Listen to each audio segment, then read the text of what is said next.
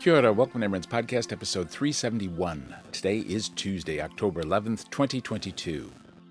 This episode is called Make Believe, because of an offhanded joking remark I made a little over a week ago when my brother-in-law and somebody who hadn't been to my house before stopped by here because we were going to a realtor open home on my street. A house is for sale on my street, and we just wanted to have a nosy. That's really all it was. And I said to this person, "Welcome to the land of make believe." My brother-in-law sort of looked at me oddly, and I said, "Because I have 1,001 projects, and I make believe that I'm progressing any of them." And he sort of chuckled, and he said, "Well, it takes as long as it takes," which is certainly true. And that's actually what I'm going to talk about today. I have a voice message from Grayson, and who you may recall from previous episodes, and I'm going to play that, and then I'll comment about it afterwards. I'm going to play the whole thing at once, about 6 minutes long-ish, rather than breaking up and respond to blocks, because it's basically one thought, and I think it's better to get it all in context rather than me intruding myself all the time. But that's all I'm talking about today, and it does relate to my grieving process and recovery from grief. And if that's not your sort of thing, that's all that this episode is about. And if you want to just skip this episode, I certainly won't hold it against you. I'm just letting you know up front that that's all there is to this episode. However, I will be back later this week with another episode where I'll talk about the recent local body elections, that's what we call it, local government elections here in New Zealand. The final results are due out on Friday our time, and I plan on doing an episode and blog post and blah, blah, blah, blah by that time. I have done a blog post about the general stuff about the election, and I'll put a link in the show notes if you're interested in that earlier. But that will be later this week. But right now, here's that voicemail from Grayson. Hey Arthur, it's Grayson in Atlanta. How are you? I am, as always, huge fan, never miss a show, and which is one of the reasons why I wanted to send you a message. I wanted to offer a suggestion, and I know sometimes suggestions come off as I know better than you as to how you should be dealing with a thing, and that is not my intent in any way, shape, or form.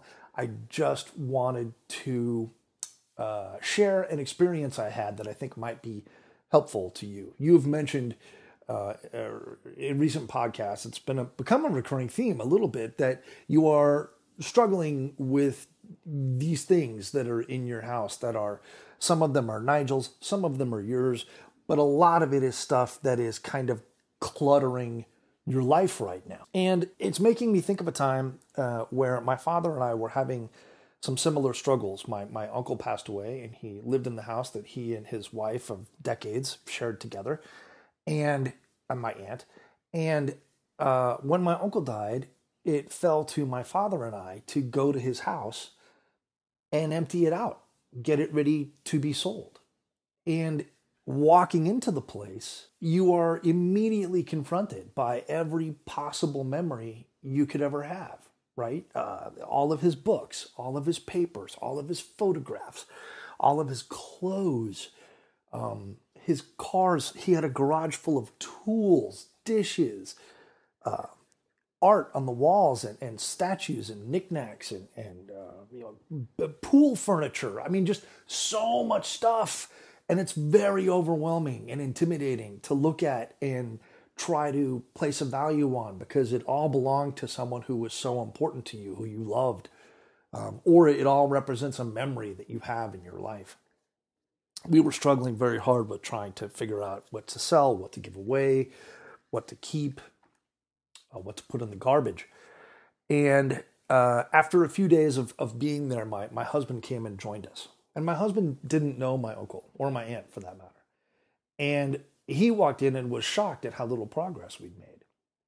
And we explained to him, well, we're just not sure about this, like these books, do we get rid of them? Do we donate them to a library? And we were really struggling with a lot of things. And he was like, no, that's garbage. Give that to Goodwill. That goes in the, that goes in the yard sale. That one, we need to go online and see how much it's worth. And he just was very systematic and burned through that house. So stuff that it had taken us 4 days to get rid of, by that afternoon, he had a dumpster delivered into the driveway, and we were filling it halfway full of stuff. And it's not that he was being ruthless about it. he was just offering us a perspective on these things that my father and I could not have possibly had. He was offering us a view of these belongings that we just were incapable of having. And it was invaluable. I cannot tell you how helpful and how affirming it was to have somebody there who could look at these things with detached eyes, right? Still appreciating that we were family and that we were going to have emotional connections, but at the same time, giving us a perspective on things that we wouldn't normally have had because of our attachment to my uncle and his wife, my aunt.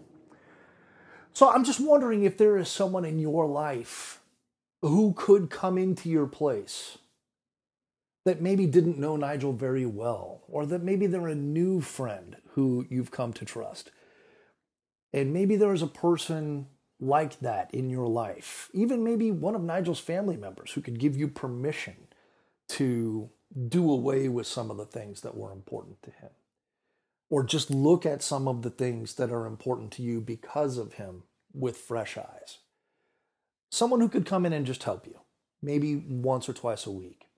And you would be shocked at how those outside eyes will help you rationalize the true value of those things that are imbued with so much emotional value. And I'm not saying get rid of all that stuff, put it in the garbage. Of course not. But have somebody help you look at those things with fresh eyes. Just a suggestion. It was something that helped me very much. And as I listen to your podcast and listen to your voice, I can tell that it's become a very consuming thing for you. I can hear it in your voice that you don't like this clutter in your house and that you are struggling with it and you are trying to make good decisions for Nigel's memory and for your financial well-being and for the planet. You don't want to put dangerous things in the bin, right? You want to recycle things properly. But sometimes an outside perspective can help you see things differently and give them a different value in your mind. That's all. So I hope that doesn't sound preachy, but it was something that came up while I was listening to your show and I wanted to pass it along. Again, huge fan. And I hope you're well. Well, thanks for that, Grayson. And I actually think that is brilliant advice. And it's something I'm going to file away for use in the future because from time to time I either give advice myself or I talk about the grief journey and things that are helpful and all that sort of stuff. So it's definitely brilliant advice. Before I talk in any more detail about this topic, I want to start by saying that I think I've done a disservice to everyone. Because when I resumed the podcast, if you can call my sporadic schedule resumption, when I resumed the podcast, I was saying that I didn't want this to be all about grief and all that. And that was certainly true. But I think I ended up not talking about things that I perhaps should have. I did a disservice to anyone who is going through what I'm going through or cares about someone who is, because I just haven't talked about it as much here as I used to on my blog. I don't even talk about it much on my blog anymore. And I think that is possibly a mistake. I think I may have erred too far on the side of caution. And part of it is because I know some people, they just don't want to be confronted by it, or they're over it, or what have you. There's any number of reasons, which is partly why I put the little disclaimer thingy at the start of this episode that I don't really mind if somebody doesn't want to listen to this. But I'm going to be talking about some things that might be confronting for people who aren't into explorations of feelings and emotions and all that sort of thing, because I think it's really relevant to what this whole topic is about doing the garage and all the other stuff, and also my adjustment in general. And I want to talk about the issue of sentimentality in particular. I'm actually not terribly sentimental about most stuff. There are a few things that mean a lot to me, but actually not as much as one might think. It's certainly not the household. And Nigel was even less sentimental than I am. In fact, in all of the years we were together, I only really remember him being sentimental about something once. And that was about a year or so before he died. He decided he was going to sell a bunch of stuff that he didn't really have use for anymore, technological stuff, I think exclusively. And one of them was the projector that he used for our home cinema type thing set up in our various houses. And he loved that projector, and he really didn't want to get rid of it. But he did anyway, and I didn't push him on it at all, and I just was there for him and helped do stuff for him and so on. I did the photographs for the Trade Me ad, as I recall. And when it came time to transfer it to the person who bought it, I went with him, and I could tell he just wasn't wanting to do it, but he was making himself do it anyway. And I think we went out for KFC afterwards because it used to be one of his favorites. But in all of the years we were together, that's the only time I can really remember him being sentimental about a thing. So all of the stuff that he left behind isn't stuff that he had any emotional attachment to, and therefore I don't have any emotional attachment to it either, which is kind of interesting in a way. The larger issue is, as I said in a blog post, that this has been going on for decades. I was always in charge of getting rid of stuff. Ever since I started working from home anyway, I was the one in charge of getting rid of stuff. And over the years, even before I started working from home, we went to the tip with carloads of stuff several times. We got what we call them a skip or skip bin several times. At each house we lived in, we had one, at least one, sometimes more than one. So this is not a new thing. And the reason I struggle so much is the exact same reason why Nigel had me do it. It is absolutely overwhelming. It's the sheer scale of the task, the sheer enormity of the task that is what gets me and has for probably, at least 16, 17 years. The complicating factor in this, though, is that I am dealing with the loss of the love of my life. I was reading an article in Psychology Today from this past August, and the author was talking about grief as a learning experience, basically. And one of the things she said was that the human brain has special neurons that are associated with keeping track of the people who are important to us, important to our survival, the people who we love. And when we lose somebody that we love, all of a sudden the brain is trying to figure out where they are, and they're trying to make these same connections, like, well, where are they? When are they coming back? All that sort of thing. And at the same time, there are other neurons that are associated in a different part of the brain that are associated with partners, life partners. And nobody knows what happens to all of these precisely when an important person in our life dies, especially our partner, spouse, what have you. But what we do know is that our brains are spending their time basically rewiring themselves.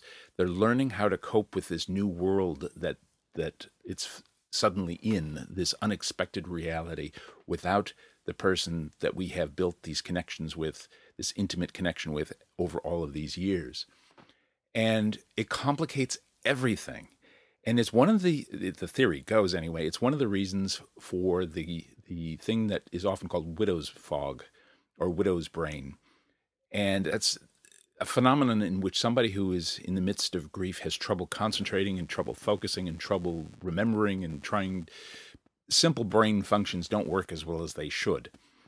And the theory goes that that's why, that it's because the brain is so busy trying to figure out what's going on and make sense of this new landscape that it has trouble focusing on any one particular thing. And I think that that's also the main thing that's holding me back, why I have 1,001 projects that I make believe that I'm making progress on, because my brain still hasn't figured out what the hell is going on in this world. Where's Nigel? Why am I not seeing him? Why is he not around me? Why is he not helping me? When I do things and I think to myself, it's not any fun by myself, that's part of it. Part of it is because for 24 years, we did everything together. We spent most of our time together over those 24 years. And suddenly I'm doing it all on my own. And it's no fun because nothing makes any sense to me. I'm in the middle of doing stuff in the garage and I'll look at stuff and it's not that I'm wistful and sentimental or emotional or anything. It's just I can't make sense of it. Some days I'm so overwhelmed by what I'm doing in that day, whatever it might be, that I just can't cope anymore. And I go and I sit in my chair, pull up my iPad and play games. Usually Leo will hop in my lap for a while. And that's all I can do. I can't do any more than that. Other days, I'm just really full of energy and I'm doing things and mowing the lawns, whatever it might be. And it's not an issue whatsoever. Some mornings I wake up disappointed that I've awakened at all. Some days I don't know how I'm going to make it through that day, let alone the next one. But the thing of it is, I always do. I was watching a YouTube video recently, and they mentioned something in passing without a source, and so I can't source it either. But the quote goes, "You didn't come this far to only come this far." And that's essentially what I'm all about. I haven't worked this hard to survive this just to give up now. It's going to take me as long as it takes me, essentially, to get through all of this stuff. And eventually I will. And eventually my brain will start to clear more and I'll be able to focus more, because I know that because I already have times when that's the case. But I also know there are going to be other days when I just simply cannot cope at all. And Grace mentioned bringing people in to help me. And it's theoretically possible. Some family members have offered to help. I don't know anybody in Hamilton that I'm not related to. Still. And it's a story, that's a topic all in itself. But the main thing I wanted to say about that is that there's really not a whole lot they can do apart from just sit and talk to me while I'm doing stuff. Because there's nothing they can help me with. I just need to make the decisions about stuff once I figure out what they are and what's going on. And I'm not in the headspace to do that yet. I hope I will be soon, but I'm just not yet. I hope that all makes sense, and I hope it wasn't too unendurable. Like I said, I think that Grayson's advice is absolutely brilliant, and thanks for sending that to me, Grayson. And I'm going to be repeating that in the years ahead, I'm sure. But for me, the main issue is that I am just still trying to figure things out. And fortunately, it's not emotionally challenging, this going through stuff. It is emotionally challenging in the sense that there's too much stuff around and that bothers me, but not in the sense of why I have too much stuff. And that is probably the most important thing of all of this. But that's it for today. I will be back later this week. I'm not sure which day. It'll depend on when the final results of the election are announced. But I'll be back later this week to talk about the New Zealand local elections, and then we'll take it from there. But that's it for today, and I will talk to you soon. And I mean it this time. Ka kite anō. Bye. You can comment on this or any episode of the Amron's Podcast at amronspodcast.com, where you can also leave a voice message. You can visit and comment on the Amron's Facebook page, or you can email me with or without a voice message at amrons@gmail.com. This podcast is a proud member of the Pride 48 Network and is produced and distributed under Creative Commons license. Complete details at the website.